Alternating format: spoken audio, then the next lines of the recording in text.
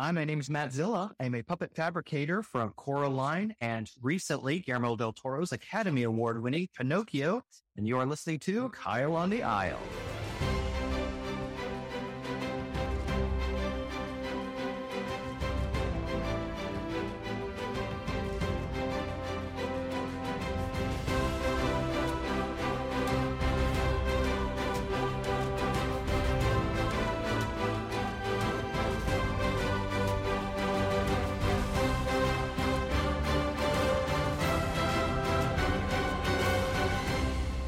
Greetings and welcome to Kyle on the Aisle. I'm Kyle Olson. Lights, camera, action. Or should we say strings, fabric, and magic? Because today's guest is none other than the puppetry wizard, Mattzilla Duron. If you've ever been entranced by the mesmerizing world of Coraline, or applauded the brilliance of the Academy Award-winning Pinocchio, then you're already a fan of Mattzilla's genius. As a master puppet fabricator, he's not just behind the scenes. He's the craftsman breathing life into the characters we've come to adore. With meticulous precision and an artist's touch, he creates wonders using fabric, clay, imagination, and some gifted hands. So sit tight as we unravel the tales of the puppetry world, diving into the enchanted universes crafted by Mattzilla Duron. And action! Mattzilla Duron, welcome to Kyle on the Aisle. We are so excited to have you here, man. Thank you for having me. I'm excited to be here.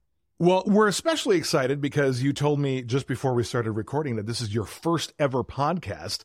So we are honored to be your first. This is so cool. Thank you. Yes, it is. I'm very nervous and excited. Oh, well, you have no reason to be nervous, only excitement here because there's a lot of really cool stuff that you have been doing in the industry that I have no doubt that our audience is going to be very curious to hear about. The first thing I want to kind of talk to you about, which is what I like to talk to everybody about, is a little bit of your origin story and how you kind of first became interested in the arts and the entertainment world as we know it. So walk me through what it was like for you as a kid and when you first kind of started to feel that bug and that interest for the industry. Well, we'll just rewind way back to the 90s. Let's just say probably shortly after Jurassic Park came out. Barnes & Noble and the Mole had that making of Jurassic Park book and all of those scenes of the making of. And as a child, I absolutely love, still to this day, as a 42-year-old man, I love playing with toys. And I've always loved making my own toys by taking them apart, putting them back together. And then my uncle introduced me to stop motion just randomly. He had a video camera. He's like, hey, if you press record real quick and then stop, you could move something. And that was kind of the seed that planted this desire. And then I started going with clay, making a slug. And I just would animate a slug coming out of an egg. And then back on the Discovery Channel at 9 p.m. on Thursdays, there was this show called Movie Magic. And I don't even know how I stumbled across that, but I was so obsessed with that show that I recorded it on VHS. I still have all the tapes downstairs. And I was just like, I don't know how to get into this industry. And none of my teachers or counselors knew how to get into the industry because this was before the internet. So it was just books and comics and Movie Magic. And I was just absolutely obsessed with the idea of sculpting something and making it into a giant animatronic T-Rex. Or then comes in Godzilla, my healthy obsession. I just wanted to know, how do you make stuff, even with makeup and masks and all that? And that's really where it all started. And then I just continued to dabble. I started making my first stop motion movies in probably 7th grade. And I still have all those. And They were just done with my toys. And then one day my grandpa was like, hey, if you put a piece of plexiglass in front of your set, you could paint on it. So when you're animating Godzilla, he can do his atomic breath. And you could paint the explosions instead of using those firecrackers that you've been doing in the backyard. We don't want to cause a fire, so stop doing that. Stuff like that. And it just kind of grew from there. And I was really fortunate enough to be surrounded by teachers in high school that really nurtured and supported my love for the special effects because fun little story about makeup. I used to do makeup on myself to get out of school and go home. Oh my gosh. And my mom called one day and was like, why do you keep sending my son home from school? Like, oh, well, he's been sick. He got wounded. And she's like, yeah, you noticed it's gone like 2 days later? He's been taking makeup classes and you should stop sending him home. He's faking it. So then one of my teachers, who I'm still dear friends with today, she basically said, hey, we have this program in Salinas. I grew up in Salinas, California. She's like, we have this program called Every 15 Minutes. It's where the local police force and fire department stages car accidents to basically deter students from drinking and driving. Mattzilla, you want to do the makeup for it? Sure. And wow. So I started doing that, and I did that for like 6 years. Even after high school, they still contacted me. And I think the final year I did it, they paid me for the first time, which was great. All of these little seeds of support from my community and family and friends really furthered my love for special effects and makeup and movies and monsters and stop motion that then I ended up going to college at the Art Institute of San Francisco, California, San Francisco.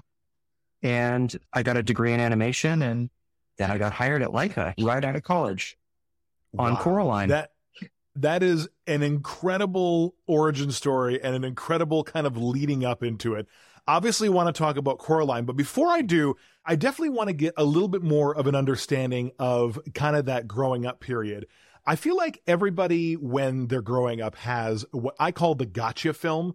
This is the film that you watched and it was like, holy cow, I want to do that, right? For myself, it was The Wizard of Oz. I know you talked about like the making of Jurassic Park and all that.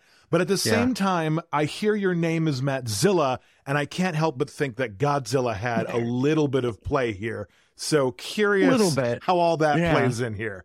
Oh, gosh. Well, I like to tell my dad this story because he likes to be reminded of it. But when I was 4 years old, it was 1985, and we were in this video store because my parents were buying a TV or a VCR. I don't know. And way back when, remember, they were TVs everywhere, right, showing one particular movie. And this movie on the TV was absolutely terrifying. And I was like, I don't even know what this is. And I learned as an adult, I found out it's the movie In the Company of Wolves. And it was the scene around the dinner table. Everyone's changing into a werewolf. I was terrified. So I hid by my dad, hid my face, and then I peeked out from behind him. And there's this poster of this weird looking dinosaur. And I'm like, what is that? And it was a poster for Godzilla 1985. The Legend is Reborn. Japanese Godzilla movie coming back to America. I think 79 was the last year Japan made a Godzilla movie. They took a hiatus, and I was like, Dad, what's that? And he's like, oh, that's Godzilla. And I kept asking him, what's that name again? Because I kept forgetting the name.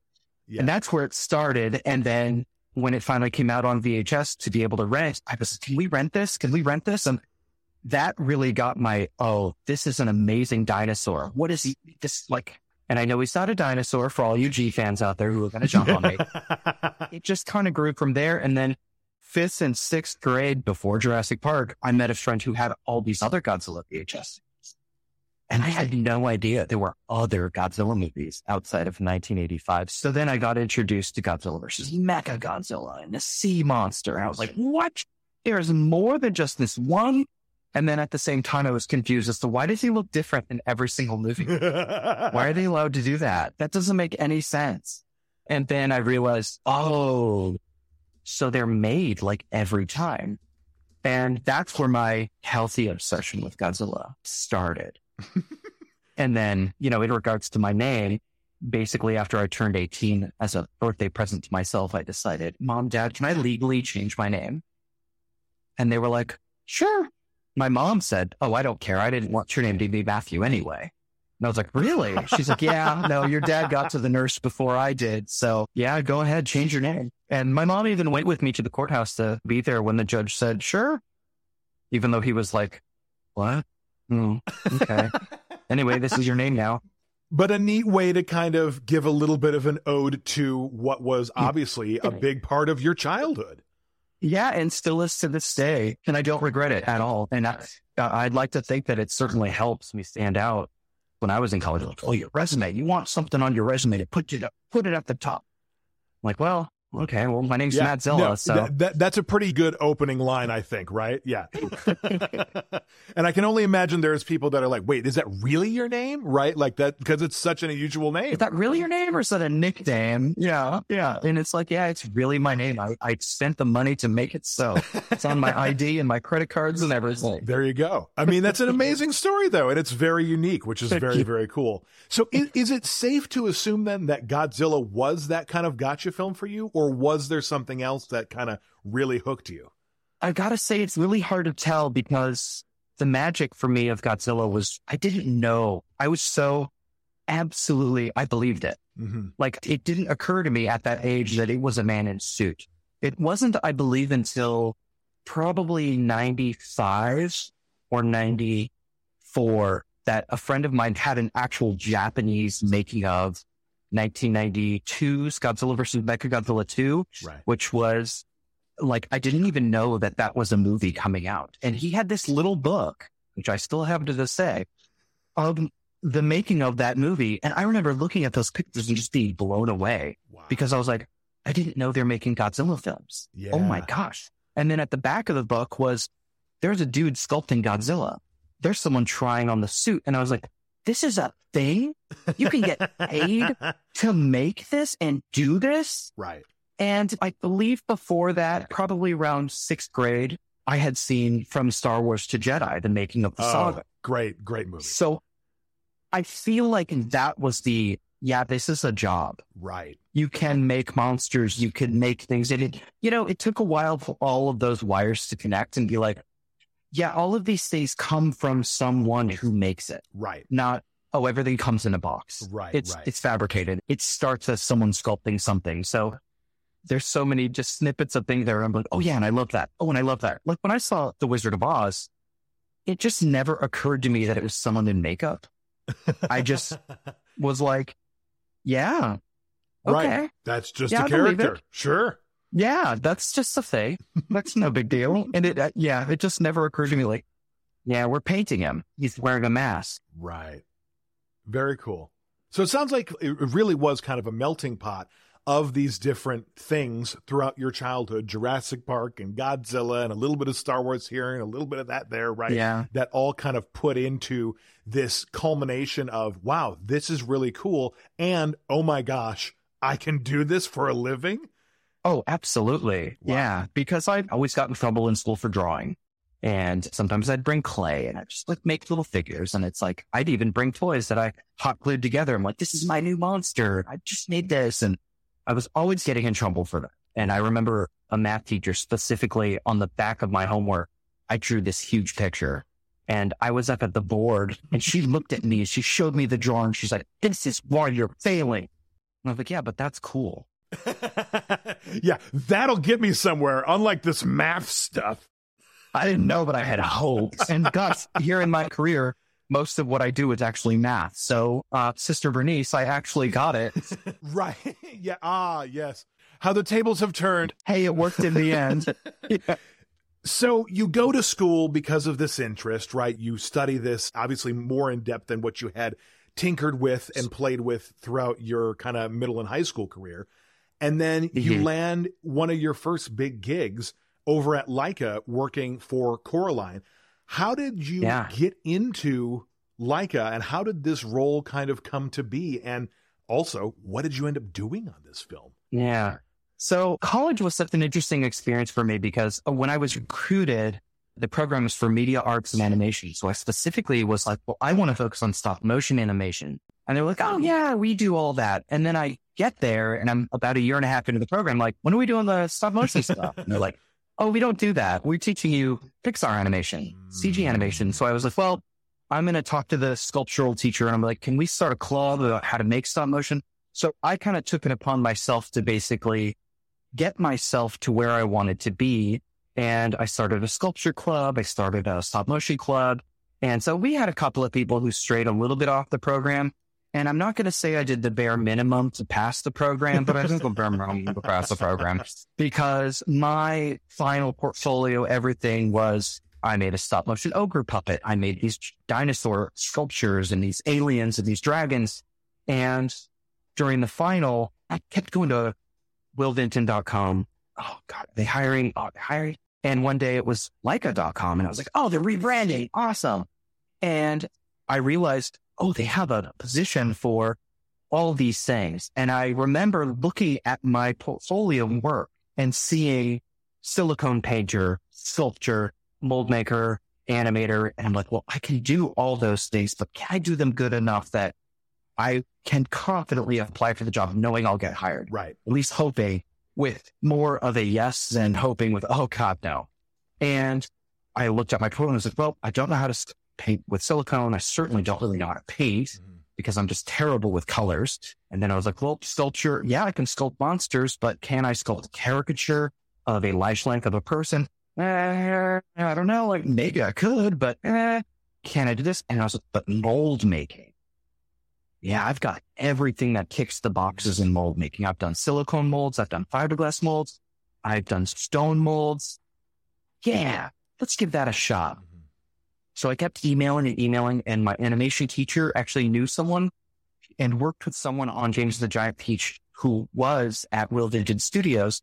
And so I kind of had an in. So I think the counselors that helped you find a job after you graduate, they were able to have a little bit more to work with. And then I was very, very persistent. I kept calling.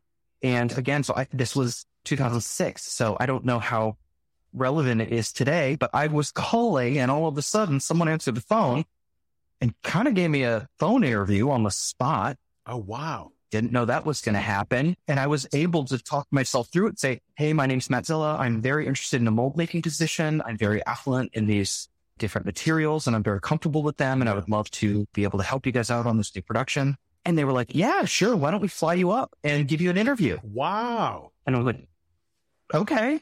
And they were like, also, we can't seem to find your portfolio. If you could bring some portfolios with you, that'd be great. And that was awesome because I hadn't actually sent a portfolio yet. So I was like, great. This gives me an opportunity to actually have a deadline to finish my portfolio. Sure. So when I showed up, someone picked me up from the airport, took me there, and I met my bosses and I gave them my portfolios. And my portfolio was a book I had sculpted of like kind of dinosaur skin with the, dino damage ripped out. And my name was there with a logo. And so it was like, I guess the best way to describe it would be, it was a bit like the Necronomicon, the flesh things, because it was made of rubber. Sure. And it was literally like a storybook. And you open it up and it's like, this is what I made. This is the client I made it for. This is when, blah, blah, blah. And here are the pictures. And that was how I presented myself and said, look, this is what I do. I've made fake teeth. I've made elf ears. I did makeup for a production that never saw the light of day. Right. I worked 3 days, almost 24 hours a day. I can do a production. Hire me, please. Right. And well, they hired me and I moved up. And I remember the producer, I didn't even know how much I was getting paid. At that point, you don't really care. You just say, I'm in, right? Yeah. Yeah. And I remember I went to the library to rent the book Coraline because I was like, I don't even know what this is about. I had never even heard of it. I read the book. I was like, holy cow, this is awesome. I cannot wait to work on this movie. And then a dear friend of mine drove the U-Haul because I had also never driven a U-Haul. She drove the U-Haul up with me up to Hillsborough. I moved in and I started a week later and then I was there for 13 years. Wow. On all of their movies from Coraline to Missing Link. That's incredible. And it was amazing. Yeah. It really laid the groundwork for my career for Shadow Machine where I'm at now. Absolutely. It was absolutely a dream come true working on Coraline because I was, holy cow, yeah, this is amazing. Oh, and I remember the producer when I called and I was like, hey, what am I getting paid? And then she told me, and then she's like, oh, also, we're going to be putting you up in a hotel. And I was like, oh, no, I already got an apartment down the street. Oh, great. Well, we'll see you Monday. You get to make movies. And I was like, yeah, holy cow. I did it. I get to make movies. Wow. I did it. I'm here. So I do remember it was an absolutely surreal and magical moment for me getting to finally do that, be there, and even meeting people that I'm like, whoa, you directed The Nightmare Before Christmas. Hi, I'm in the puppet department. Nice to meet you. There's something so special about that, right? When we're growing up, we watch these things that obviously inspire and influence us. And then when you get to work with them, it's very hard to describe that feeling. but it's obviously very cool because you get to work with these people that had such an influence, but it's also like a little bit of fangirling, right? So it's all of these things kind of mixed together, but it's so special to be able to do that, right?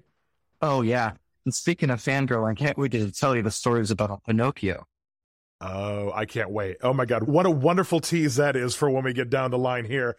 So when you're working on Coraline, you essentially start as a mold maker, right? Mm-hmm. For those that might not be as familiar with the animation world, describe to me, what does that really mean? Like, what are you doing kind of day in and day out as a mold maker? Well, basically, it would start with talking to the sculptural department who are sculpting the characters. Then they give it to us and they say, good luck.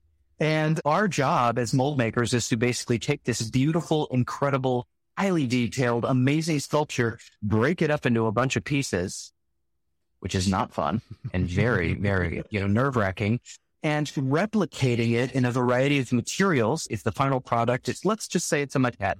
And a maquette is a statuette that shows the character's personality, attitude. Aside from their physical characteristics, it also shows you who they are. And so a lot of times they're in a specific pose. It's not in a neutral pose. It's in a very specific pose. And so our job is to recreate that multiple times. And so if it's going to be a maquette, then usually we'll replicate it in plastic so that it can be passed off to the paint department so they could do a couple of paint passes to show the director and say, you want these jeans blue? You want them brown? How do you want this to look? And as a mold maker, our job is to replicate this beautiful sculpture multiple times. Now, when it's a puppet, we get to break it up, and usually it's sculpted in a neutral pose. And so that's a little bit easier, keyword little bit, because that has its own challenges. But then you basically take a piece and you bisect it and you will make a mold that is hopefully 2 pieces. Sometimes it can be up to 6 to 20. You never know. And your job, if you can't see my work, my job was done correctly. Right. Because the bane of most puppet fabricators' existence when making something screen ready is something called a seam line. And a seam line is best described as when you look at a toy, you can see where the 2 halves of plastic have been glued together. Right. That's a seam. And so my job is to make that as non-existent as possible. So the easier it is to remove a seam, the better your job has been done. Interesting.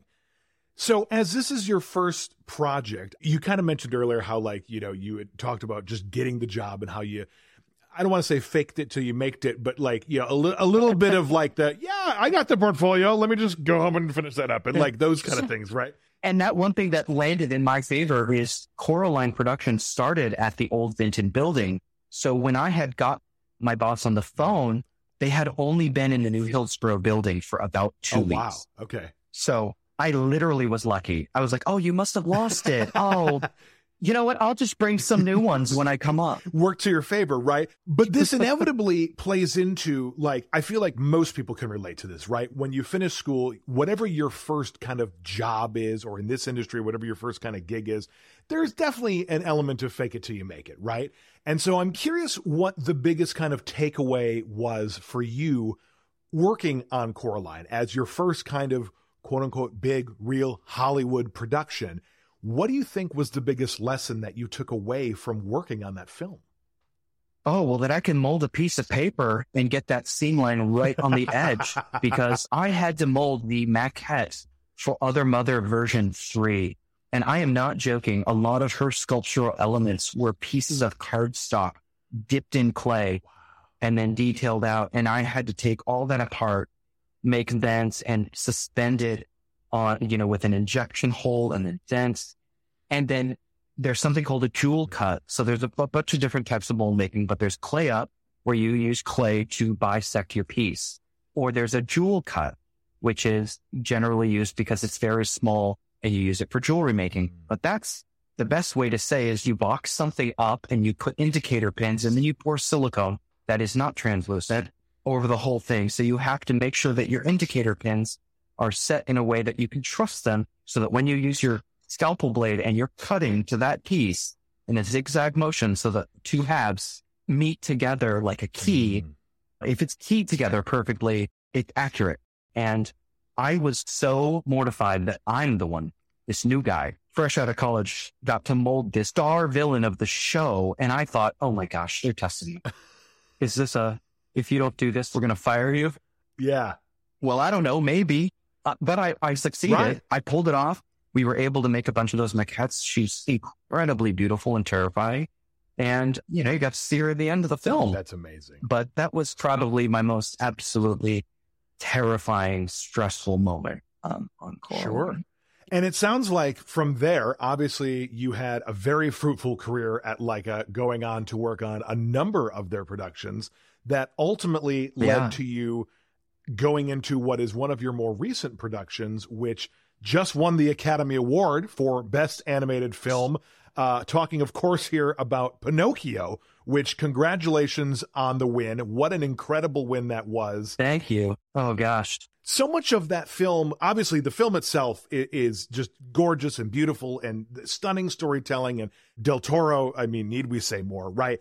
But I also think that what was neat about that movie and just kind of the quote unquote experience that came out around that film was how that movie really gave a surge to kind of the traditional animation, right? And it really brought back this love for when you make films the old-fashioned way and when you really pour your heart and soul into it and that sort of thing. I imagine this was felt throughout the process of making it. Would that be safe to assume? Oh, 100%. 100%. One thing Guillermo really wanted to stress was perfectly imperfect. Like, he didn't want it so beautiful and pristine that it looked artificial, but wanted that handmade, crafted look so that it felt real, that this world exists and was made by artists' hands. Right. And boy, talking about fangirl, that was an absolute dream job to be a part of. And I remember the first day he came to my desk, I was like, oh gosh. And we got some good pictures of me and him at my desk because I had learned that, he started in the career as a mold maker and a special effects guy. So one of my molds that I had made that's on display at the Portland Art Museum currently and was on display at the New York Museum of Modern Art was one of his favorite molds. And he came over to my desk specifically to look at it. Wow, that's beautiful. And I was just beside myself because it just looks like a beautiful amber coffin.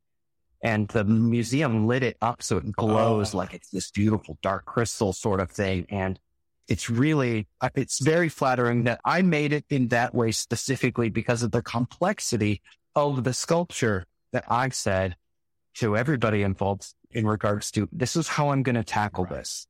I'm going to mold it upside down because everything is an undercut. And I'm going to mold it in a semi-translucent material because when we cast this, we need to make sure that we can see where the air bubbles are, and we need to see where we can make sure that they aren't. So I'm going to do this upside down, and I'm going to vacuum it while it's in the mold, and let's just cross our fingers and hope I don't muck it up. And I did muck it up, and it's on display in museums, and I'm very happy that Guillermo loved it just as much as I did. Cool. In relief that I pulled it off. Mold making is, well, I guess we could try it this way. Right. And it's always tricky with that word try because I might fail. I might completely get this wrong. And sorry, sculptor, could you redo it? I got to do this over again. And they don't like hearing that because they're under pressure and so am I. Totally. So it's definitely one of those things where you have to draw it, dream about it, stress about it, figure it out. Oh yeah, maybe that'll work. And then you realize, you didn't account for the material that you're using won't actually cure against the clay that was used because you forgot X, Y, and Z. Oops. Yeah. And that's when you're pouring it. When you're mid pouring it, you realize, oh gosh. You have the realization that, I didn't think about that. Oh, I've made a terrible mistake. Which we've all had, right? Where it's like, oh gosh, you see it as it's happening. That's never happened to me. Right. So I'm curious, how did your role on Pinocchio change from your first role as a mold maker over at Leica on Coraline? Like, what were you doing on Pinocchio and what characters were you most interacting with? And how did that look for this production? Well, on Coraline, my role was basically defined as a mold maker. The one thing I did get to do on Coraline, which I was so happy about, and you could see me at age 26 being interviewed on the Blu-ray talking about how I got to make Slugzilla. Oh, wow. So I got to do that. All four or 6 of those puppets because they were all different. There was like a large one, there was a stretched one, there was a mustache one. I got to make that particular puppet on Coraline, which really helped instill my ability to be more of a fabricator overall than just a mold maker. On Pinocchio, I was a senior mold maker fabricator. So it wasn't just, hey, you're in charge of molds. It's like you get to do molds and run the foam for foam latex, make armatures for a lot of the children in the camp as they're training to become little fascists. Yeah. It was an awful lot of that. So it was huge. I got to make Pinocchio's shoulder gaskets, ankle gaskets, his hands, his neck. There was so much to juggle on Pinocchio from Coraline that it was really such an amazing, wow, you've gotten through all of these levels. Welcome to the boss round. You have to please Guillermo. So make sure all of this training has paid off. Yeah. Hey, we pulled it off and we have an Oscar to show for it. I mean, the team was amazing. It was absolutely a dream for sure. And I was just so incredibly happy to be a part of that. There's so many things in what you just said that I absolutely adored. The first that I have to call out is the fact that Mattzilla worked on Slugzilla. Like, I mean, come on. I mean, that's kind of what helped me state my case when I was like, well, could I please? Yeah, give me a reason not to, right? Yeah, we have so much in common. And I gotta say, when I was making Slugzilla, there was a time where all of my friends seemed to think that I was obsessed with slugs because I was doing a lot of reference material. Yeah. So for a Christmas or two after that, I was getting slug mugs and like slug magnets and t-shirts. More slug merch than you've ever dreamed of. Yeah, and I was just like, I'm not obsessed with slugs, you guys. This is just part of something I have to do. Just part of the job. Yeah. Yeah. Oh my gosh, that's so funny. What I also really enjoyed you saying just now was that you kind of compared a little bit of your job to a video game, which I think it's such a perfect analogy. You've completed all these rounds and now you've gotten to the boss level. And that happens so often in this industry where you've done all the things, you've jumped through the hoops, you've gone over the hurdles, and just when you thought you got there, there's one more thing, or there's one more approval or whatever. Mm-hmm. I'm curious, in this production, what was one of the bigger challenges that you faced on the movie? Oh, gosh. Well, the size of the dogfish was something that I don't think any of us really had anticipated because my boss had made a version of the dogfish that was kind of a test puppet, and it was manageable. And then when it came time to making the actual puppet, it was way bigger than I had even anticipated. Mm-hmm. And maybe I was the only one who didn't read an email, which is very likely because I generally don't check my email. I was like, oh God, that's huge. And I feel like he was almost 4.5 feet long. Oh, wow. And so molding that was definitely a process because there was an awful lot of super sticky fiberglass. But the one thing we had in favor for molding that was lockdown. When nobody else was in the studio, a coworker and I got to go and we were able to use that super stinky fiberglass and mold that dogfish body and then head and then tail. It was so many pieces that we all got to put together. And then running the foam for that was something I had not even been good at. I had had some amazing teachers teach me how to run foam latex in that quantity. And I had messed it up multiple times, as you do. That's okay. Yeah. It's on display at the Portland Art Museum, so I did something right. That's right. And with the help of everybody else who made it look absolutely amazing. And I feel like that was probably one of those, oh, geez, that was my Pinocchio moment for, oh, that's huge. You didn't realize the scale that was ultimately going to become. And you now have the bragging rights and you can say you did it, right? Absolutely.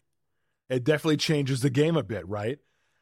Other things that change the game here are working with massive talents like the likes of Guillermo del Toro. You know, we talk about how these people obviously influence and inspire us when we're young, and then the opportunity to be able to actually work with somebody who is without question a master of his craft. What was that experience like for you, and what did you take away from working with him? Oh, gosh. Well, my introduction to Guillermo, I'd say it was Hellboy. But then after Hellboy, my roommate in San Francisco showed me the Devil's Backbone and Blade 2 and Mimic. And I just was like, holy cow. And then Pacific Rim is one of my favorite movies. Oh, great movie.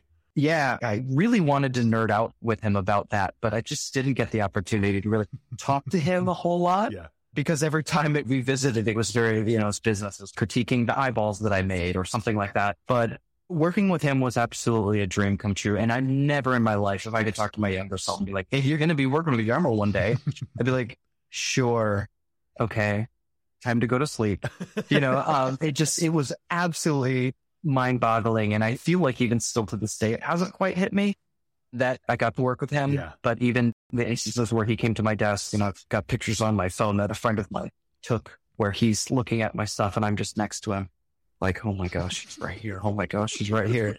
And, my boss was always so wonderful at very much introducing us to him so that we could shake his hand and being like, this is Mattzilla. He is a mold maker. This is what he does. And to get that acknowledgement and being treated as an equal on the playing field, it was just truly magical because I really appreciated that versus instances where like, don't make eye contact. They're blah, blah, blah. I really appreciated the fact that it was just like, this is Guillermo. Hi, Guillermo. Nice to meet you. Right. Oh, and shake his hand. And it was really, really nice.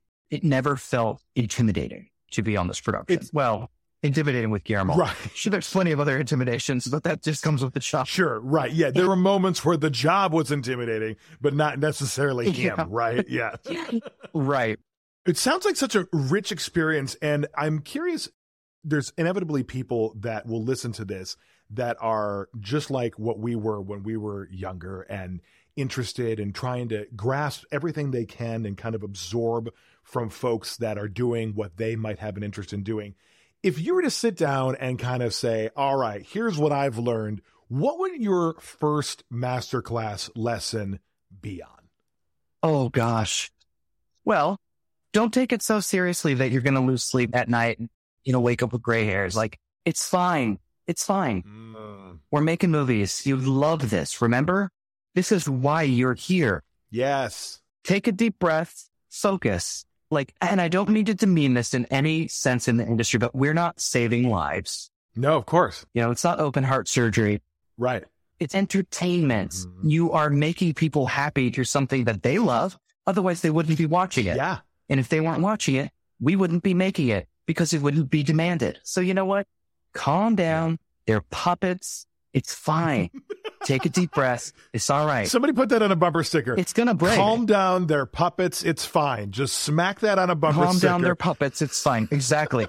Puppets don't talk back. Oh, that's also good. And I feel like maybe that's why we're in this industry making puppets, because they don't get mouthy. And they're going to break. Like, we make them, you break them. It's fine. Wow. So many great quotables. Yeah. We know how to fix this. And like Nick and I used to say on the Tin Woods while we were making it, whose idea was it to do this in stop motion? It's not a quick medium. It is a medium of love and beauty, and the art form speaks for itself. Yes. So it takes time. We'll get there. Yes. I'm so glad you said that. There's two things there that I definitely want to highlight. You said ultimately one of the reasons we're doing this is because we have such a passion, because it makes us happy, because there is that kid in us that got excited when we first were falling in love with this industry. I remember growing up, I had a theater teacher that obviously left a mark on me.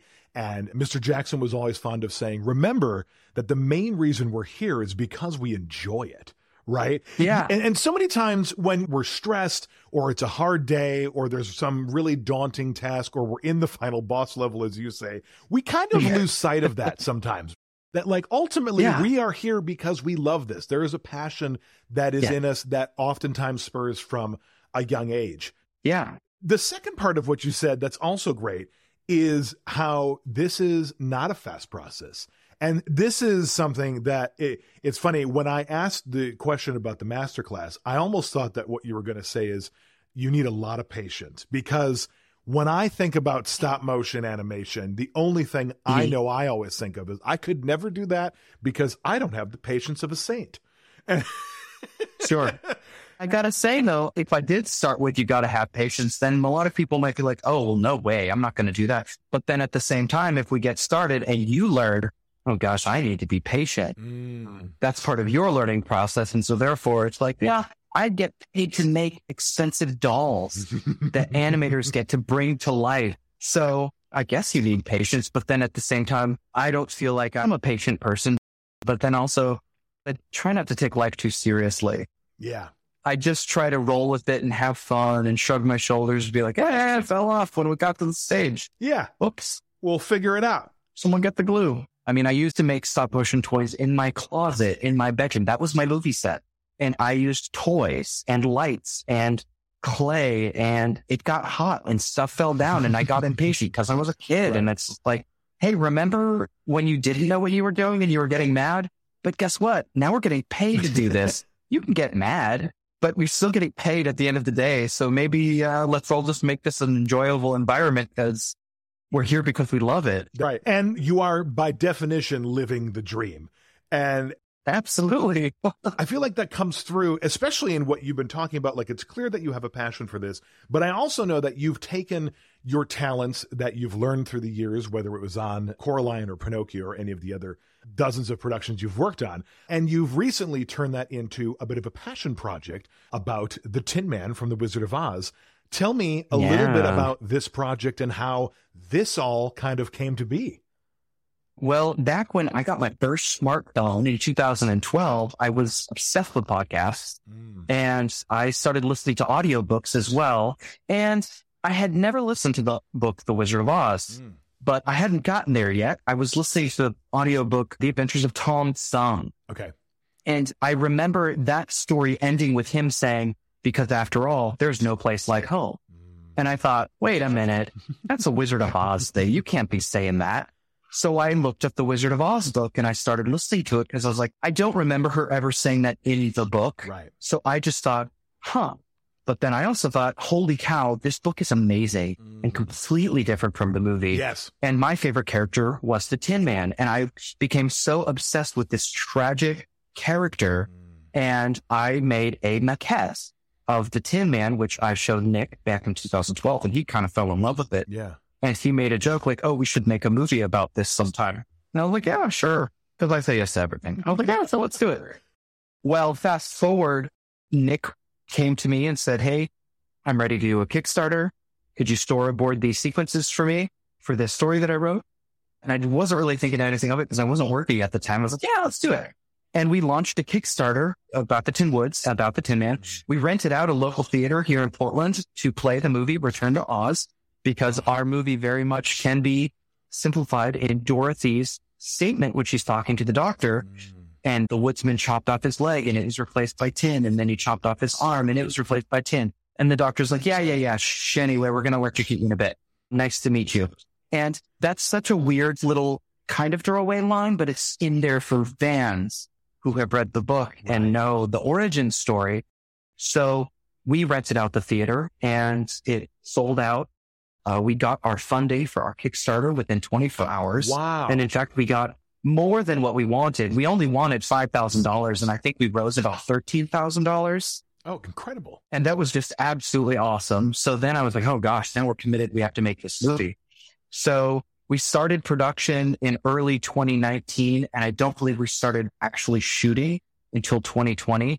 And we finished a couple of weeks before OzCon International. But, you know, the two of us only shot on Saturdays for the most part. Working full time on a movie only to make a movie on the weekends. It was a little much. Yeah. But we finished it. I don't know how, but we did. And I'm very, very proud of it. Yeah, that's what I was just going to say. I'm glad you said that because there must be a huge sense of pride that like something that takes this many years to make and is clearly a labor of love. And it goes back to what you were saying about this art form as it is in many ways, kind of by definition, love for the craft coming through and shining through in how you create the characters and how you actually go about shooting it and how you go through this entire process and put in the time year after year. And so I'm curious, what was the biggest takeaway from a project like that? Well, if you're going to work on a project with someone, make sure you guys really like each other. Because I mean, Nick and I have really great chemistry. We have great humor to each other. I think there was only one day on set that I kind of got really upset. Yeah. And that was just because I drank too much coffee. But other than that, we always had a good time. It was like hanging out with a friend. I love it because you get so close to this project that you kind of breathe it after a while. And it's just your life for a couple of years. And then when it's over, you're like, holy cow, I did that. And that's how it was also with Pinocchio. And And making this at the same time as Pinocchio, and even with our scenes where we have Nick Chopper, we've got a woodsman in the woods chopping down trees. Yeah. And then I'm working with this character that's a character during my day job about a little boy made of wood. And I'm just like seeing parallels of these characters everywhere. It was an absolute labor of love. And the pandemic didn't help at all, as it didn't anyone. But trying to finish that film and Pinocchio during a pandemic was definitely one of the biggest hurdles in my career. And I imagine a lot of that's because ultimately this is a collaborative art form, right? And like you have to be able to work with others. And obviously the pandemic made that very difficult for a while. And this is just part of that process, right? I also have to say, like, as somebody who my gotcha film was The Wizard of Oz and my character was the Tin Man, part of that was because I just loved the movie. But really what started it for me was I was in the play growing up when I was in elementary school and I played the Tin Man. And so that really got me interested in it. And oh, that's so awesome. And now like my freaking Instagram handle is Hollywood Tin Man and the whole thing. And so because of this, that's how we met. And so like you talk about these parallels and I can't help but often think about how one thing leads to another in that regard. And kind of how you were talking about that with Pinocchio and the Tin Woods and how those kind of were almost similar in eerie ways throughout the process. Neat to see kind of how that happens. Yeah. Sometimes that had to be like, okay, I can't say too much because I don't want to accidentally recreate a scene from Pinocchio for Tin Woods. Right. So I'm like, Nick, I'm not telling you anything about Pinocchio because I don't want to accidentally, subconsciously recreate a scene and get in trouble later on. Luckily, that didn't seem to be a problem. Well, needless to say, I can't wait to watch it myself. I'm very excited. I'm bummed I wasn't at OzCon for the premiere, but I can't wait to see it. And I'm bummed I also didn't see the initial Kickstarter because you certainly would have had a donor in me being the Tin Man fan that I am. But, awesome. You know, when you do the sequel, we'll talk, right? Of course, of course. So I want to change gears a little bit and talk about your perspective just kind of on the industry as a whole. I love on this podcast being able to talk to folks and just kind of really pick their brains about what they think makes productions a success and how they kind of go about any given piece of work that they're working on. And so my first question to you with that is, in your mind, when you're working on these films and these productions, what do you think is the biggest key to success? Oh, communication off the bat. Because, I mean, you can write a schedule down to the second for anything you want, but then at the end of the day, someone's taking a hot puppet to a set and they trip and fall over something and the puppet gets messed up or broken and boom, everything's thrown to haywire. And I feel like a good production with really good communication and interpersonal relationships that aren't toxic is really important, because if everybody's on edge and angry and upset and like hates each other, then of course nothing's going to get done on time at all, because nobody wants to talk to anybody and say, hey, listen, the puppet's not going to be on set because we accidentally dropped it on its face and its face cracked off and we're going to need a week to fix it. If you're used to someone responding by yelling and screaming and kicking, well, of course you're not going to want to say anything. Sure. So I think a very good, professional, friendly atmosphere that has everyone actually enjoying their job and loving what they're doing is the key to a successful film. And I'm not talking financially successful. I'm talking, yeah, I'd do this again. Or, nope, I'm leaving the industry because I'd rather work as a server at a restaurant. You know, I feel like everybody's individual experiences with other individuals in the industry will absolutely make or break somebody.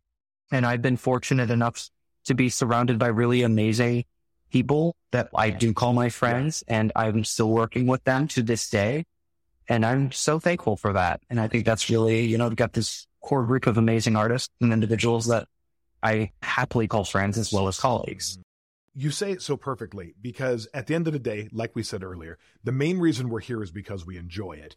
But it's also because we enjoy the surroundings. We enjoy the people. We enjoy the colleagues. And that can make or break not only a production and the success of the production, but to your point, someone participating in future productions and wanting to be interested. You can have the most talented people in the world, but if they're not being treated well, that talent's only going to go so far, right? Yeah. And they may not even open their own book of talents to you because they see that they're clearly not being received as an individual that's even worth being talked to.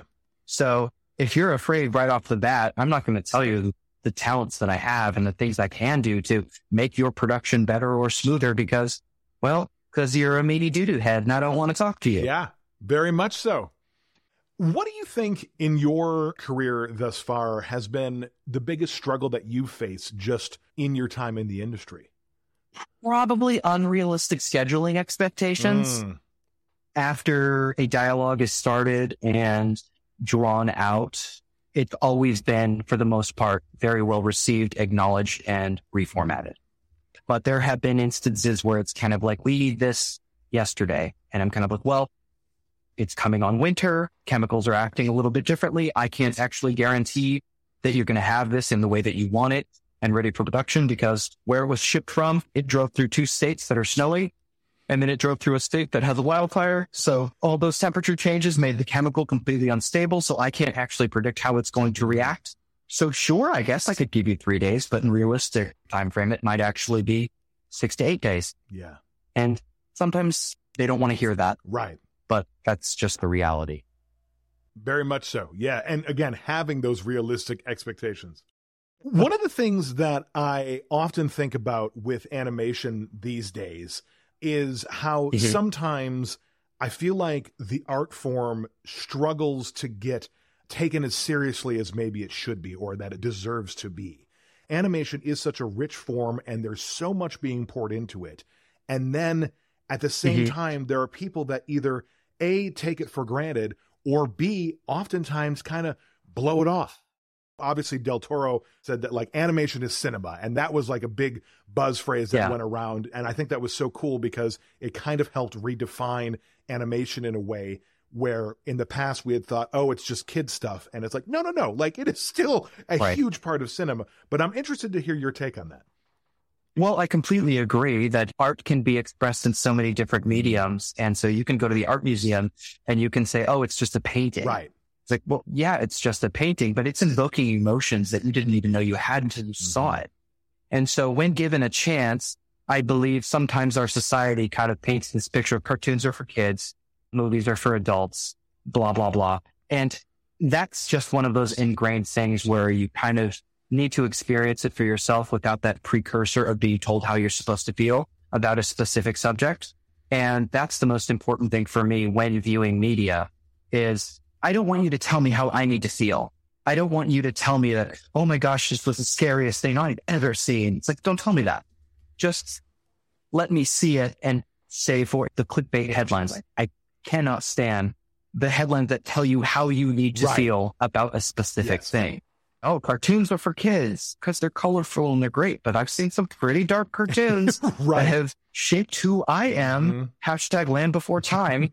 I mean, that is a piece of cinema that is traumatizingly beautiful.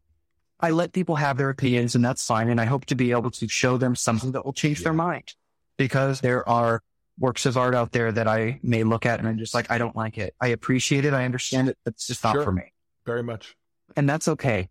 I'm still going to do what I do. I hope you like what I do, but I can't change your mind. At the end of the day, that's on you. Absolutely. Extremely well said. When we talk about what we do, you know, you mentioned earlier, we're not doing open heart surgery, but at the same time, this is an art form that there is a lot going into. And it's a question that I often think about and talk about with a lot of people, which is, yes, we're not curing cancer, but do you think what we do matters? Oh, absolutely it does.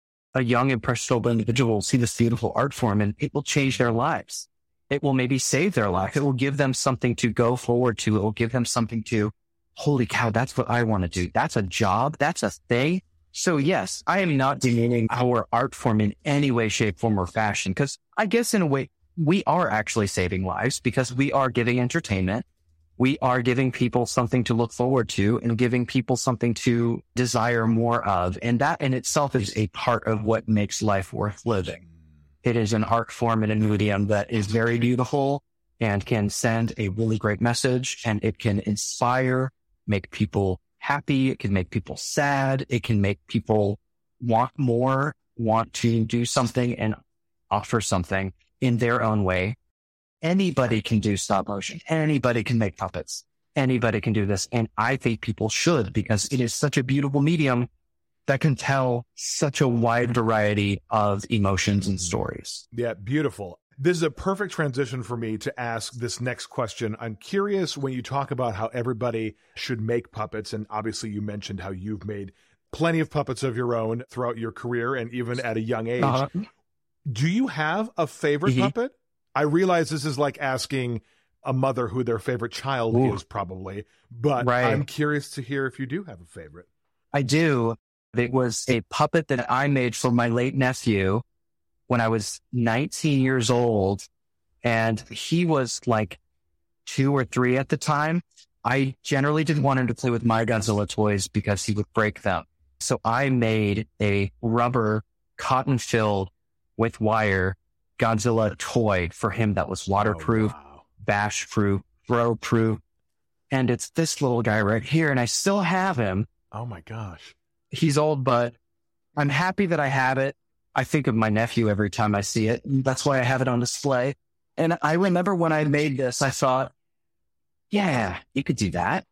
Why don't you keep doing that? You could do that. Because at the time when I made it, I was just learning how to make molds. And I was just like pushing myself as a sculptor. So not only did I sculpt it as one piece, but breaking it apart into all of its pieces, all of the spikes had to come off, the arms had to come off, the legs had to come off. And then all of those were multiple part molds. And all I had on hand was plaster. So they were all plaster molds. And then all I had on hand was latex. So it was all latex. It was just a rubber stop motion puppet that doesn't move great, but that's okay. Worked for my nephew. It made his childhood wonderful. Yeah. How beautiful. I think that's a great answer. How long, and this is, I'm sure, a loaded question, but like when you're actually making these puppets, how long does it typically take to make a puppet? Or maybe the better question is, what factors go into the amount of time it takes to make a puppet? Well, the biggest factors are what is demanded of the puppet. How is the puppet going to move? And then the other things on top of that are aesthetically, how do you want it to look? Because if you need a joint in a specific area and you can't actually put a joint there, you got to change where everything is. So as to how long it could take, I mean, you could take a week, it could take 8 months, it could take 2 years. It always depends because there's these testing stages. They're going to do walk cycles. They're going to do actions because the director might be like, hey, there's a scene where he has a street fight with this trash can and we need him to do this and this, a squash and stretch. And it's like, well, the Tin Man doesn't really squash and stretch, but we can make him squash and stretch. There's so many things that go into building a puppet that even before you start, you have to sit down and say, how are we going to do this? Because what's going to be needed of it? Is there a particular puppet that if I were to say, what was the biggest pain in the ass puppet, what would your answer be? Oh, gosh. Well, on Missing Link, there was this sequence where there was a bar fight and there was this dog named Misty. I think that was only in it for about 2 seconds. And I was part of a 2-person team making that puppet. And I'd say that was the biggest pain in the ass puppet I had ever made because it was multiple different types of silicone that were like sleeving on top of each other for some squash and stretch.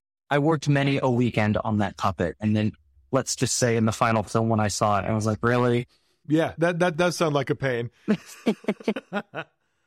Is there a particular type of puppet that in the future you would love to create? Oh, yeah. More puppets like Death from Pinocchio. 4-legged, wings, giant horns, huge tails.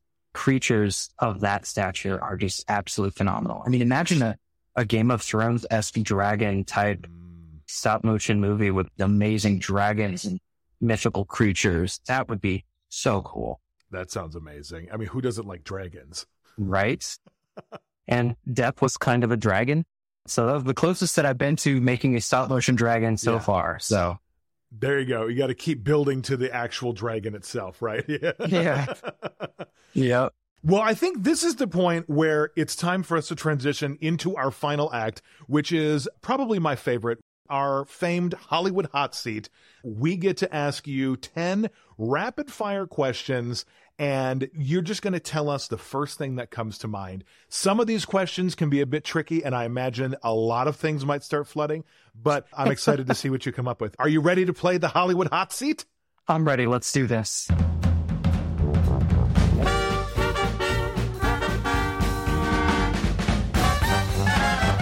Hollywood hot seat. Here we go. Question number 1. Favorite movie? Brazil. Ooh. By Terry Gilliam. Oh, very nice. It's absolutely fantastic. It's one of those movies that when I'm working in my studio, I throw it on because it just invokes emotions that I can't even really explain. But it is one of those movies that I accidentally saw as a kid working at Blockbuster. And I'm like, this is probably one of the greatest films I've ever seen in my life. Sound design, visually, weirdness, enjoyment. So Brazil. There you have it. All right. You're very confident, and also took me for a loop because I was convinced you were going to say Godzilla, but that's all right. Yeah, I know, everyone does, and I'm happy to disappoint. Okay, this is a Hollywood hot seat first, but I feel like we have to do it for you. Mm-hmm. Favorite Godzilla movie? 1974, Godzilla versus Mechagodzilla. Didn't even hesitate. Yeah. There's a Godzilla movie, in my opinion, for every emotion on the spectrum. So when I introduce someone to a Godzilla movie, before I get started, I ask them, what are you in the mood for? You want to laugh? You want to cry? You want to be depressed? You want to be happy? Because we've got it all, baby. Okay, now I have to ask the opposite end of the spectrum for the Godzilla fans listening. Least favorite Godzilla movie? Oh, I can't do that. Godzilla 98. Which, I'll be honest, I think the only thing I remember from the Godzilla 98 movie was the Taco Bell commercial. Yeah. Look, that movie had everyone so excited to see Godzilla. So excited. I loved the advertising campaign. I was in high school. I was so stoked to see a Godzilla movie on the big screen. And then it came out and I was like, oh, it's just Jurassic Park, but larger, but not as good. So that movie, as much as I don't like it, it does hold a special place in my heart. I have friends that worked on it. I appreciate it for its time. Thank you, Roland Emmerich and Dave Taylor, for trying. But at least next time, act like you care about Godzilla. I knew you'd have the answers, and so I'm so glad I asked because those were the perfect answers. Okay, back on track. All right. Question number 2, favorite TV show? Oh, God. Favorite TV show? Oh, Third Rock from the Sun. Great. John Lithgow is probably one of my favorite actors, and that show just never disappoints. I absolutely love that show. That's a perfect answer. John Lithgow, in my opinion, can do absolutely no wrong. I only hope that he will be in a Godzilla movie someday. There you go. Your perfect matchup. Yeah. Number 3. Oh, I can't wait to hear your answer to this one. The fictional character I identify most with is... Oh my God. The fictional character that I most identify with. Oh, let's just say the Scarecrow from The Wizard of Oz, because sometimes I am absolutely brainless and say the dumbest things all the time. And I don't even know how I made it this far as an adult. So why not? I think a lot of us feel like the Scarecrow at times in our adult life. Yeah. So I think that's very relatable. Okay, this is another good one. Which TV show or film is your biggest guilty pleasure? Oh, I don't want to bring it down a notch, but I mean, Third Rock from the Sun aside, I really love 6 Feet Under. That's definitely one of those shows that's a bit therapeutic for me. It's very entertaining. I love how well written it is, but also at the same time, it keeps me a bit grounded. With that said, not as depressing, but the show Dead Like Me, I absolutely loved that one as well, because that's a little bit more lighthearted, but still with the same heaviness. And I mean, who doesn't love Mandy Patinkin? Very good answer. All right. Number 5, favorite movie quote. Oh, God. Excuse me, I can't help but wonder, where on earth did you get that strange and unusual plant? I hope I didn't mess that up, but Michael Guest's cameo in Little Shop of Horrors is probably one of my favorite little sequences. And obviously some incredible puppetry work in that. Yeah. Oh, gosh, Lyle Conway is incredible. Yeah. Yeah. Amazing. Number 6, your go-to craft service snack when you are on set. Doritos. The classic or like Cool Ranch? What are we talking Cool Ranch. Cool Ranch. I figured you might be a Cool Ranch kind of guy. Cool Ranch is the guiltiest of guilty pleasures. Number 7, who is your Hollywood crush hall pass? Probably Henry Cavill. Yeah. Ooh, Superman himself, huh? Yeah, and I really love the movie Man of Steel, so I know it gets a lot of hate, but I think it's just a fantastic movie. You just replace Zod and Superman with Godzilla, and it's all of the effects that you need for Godzilla. They're perfect, right. Number 8 here, who is a talent that you are dying to work with? Dying to work with? Oh, Sigourney Weaver. Oh. Yeah. That's a good answer. And if she is not available, Angelica Houston will be almost right up there too. Also a good answer. Two incredible women. But also, as soon as you said that, our producer Natalie just gasped in the background because Natalie worked on Avatar 2 and 3, and she was Sigourney Weaver's assistant. Oh, you're so lucky. Tell her I said hi. I wrote Sigourney Weaver a letter when I was in 6th grade that I still have because it got sent back to me. Invited her to my house for dinner, and I drew a picture of an alien. And on the back, it says, I'm sure you have plenty of these, but here's one more. Oh, my gosh. So someday if I ever meet her, I hope to be able to know enough to get it because I still have it. And I'll be like, and also, my dinner invitation is still up for grabs. Please come over for dinner. Come over anytime, Sigourney. I will make you whatever you want. Okay, one more fun side tangent here. If Sigourney Weaver was coming over for dinner, what would you make Sigourney? Oh, gosh. Oh, no. What would I make? First, I just asked her what she wants to make because I love to make all sorts of things. That's a good answer. But maybe some sort of stir fry. Everyone loves a stir fry. All right. Number 9, if you could trade places with anybody in the industry for a day, who would it be? Rick Baker. Oh. I know he's retired, but I would love to, at the height of his career doing The Nutty Professor and The Grinch, I would absolutely love to experience what it was like wrangling those productions at the same time. What was going through his head? Yes. What type of decisions did he have to make? What was important? What wasn't important? Like, I can't even imagine beginning to tackle both of those while dealing with life in general at the same time, being married and having kids, and what kind of stress. I think that's a great answer because you're absolutely right. Those are two hugely definitive movies of its time. And to have him at the helm of both of these was, an incredible undertaking. And number 10, our final question. What is the best piece of advice that you have ever received working in this industry, and who did it come from? Oh, boy. Well, Georgina Hayes, my boss, I remember when I was rolling off of Coraline, I think she could kind of tell how I was afraid and uncertain of the future because also at the same time, we weren't even sure that Paranorman was going to be happening next. And George basically was very calm and loving and nurturing and pretty much said, like, you can do this. I know you can. That's simple, but at the same time, it really stuck with me. And hearing it from her and being on the ship that she steered for so many years at Leica, being the one that hired me, it's always stuck with me. So it's always one of those things like, you can do this. You got this. I know you can do this. Yeah. So that's beautiful. Yeah. Sage advice for anybody. And I'm happy to say that George and I were currently working on some projects together. Oh, amazing. Well, there you have it. Some really, really solid advice and a wonderful way to bring this entire interview to an end. This has been such a thrill and such a joy. Before we leave, if people want to learn more about you or follow your adventures on social media, where can they go? What can they search for? Well, I own Mattzilla.com. It hasn't been updated since 2018, but you can always find me and email me there. I'm on Instagram at Majira, Majirra, which I found out was the name of Godzilla's mother. So that's cool. Oh, I was wondering where that came from. Yeah. And I only actually did it because I don't believe Mattzilla was available. And someone jokingly called me Majira. And I was like, oh, that's kind of fun. So I just stuck with that. But that's usually my handle on things. And yeah, you can email me through my website. And I'm happy to answer questions. And I'm easy to talk to and easy to approach. And unless I'm super busy, I generally get back to people because I'm not very present on the interwebs. Very good. Well, Mattzilla, it has been an absolute privilege having you on the podcast today. We have loved and adored hearing all of your stories from your Hollywood experiences on Pinocchio and Coraline and everything in between. And we wish you much, much more continued success in your future endeavors and can't wait to do a checkup sometime in the future and do this all again. Awesome. Thank you so much for having me. Kyle on the Isle is an official podcast of Magic Lamp Productions and is recorded in the heart of Hollywood, California. This episode was executive produced and directed by me, Kyle Olson. Produced by Natalie Izquierdo and Lauren Wilson. Editing by Cody Crabb.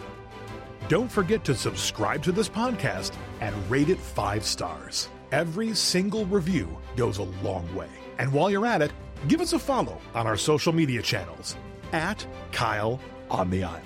Thanks for listening. I'm Kyle Olson, and I'll be saving you a seat next time on the Isle. And cut! That's a wrap, folks.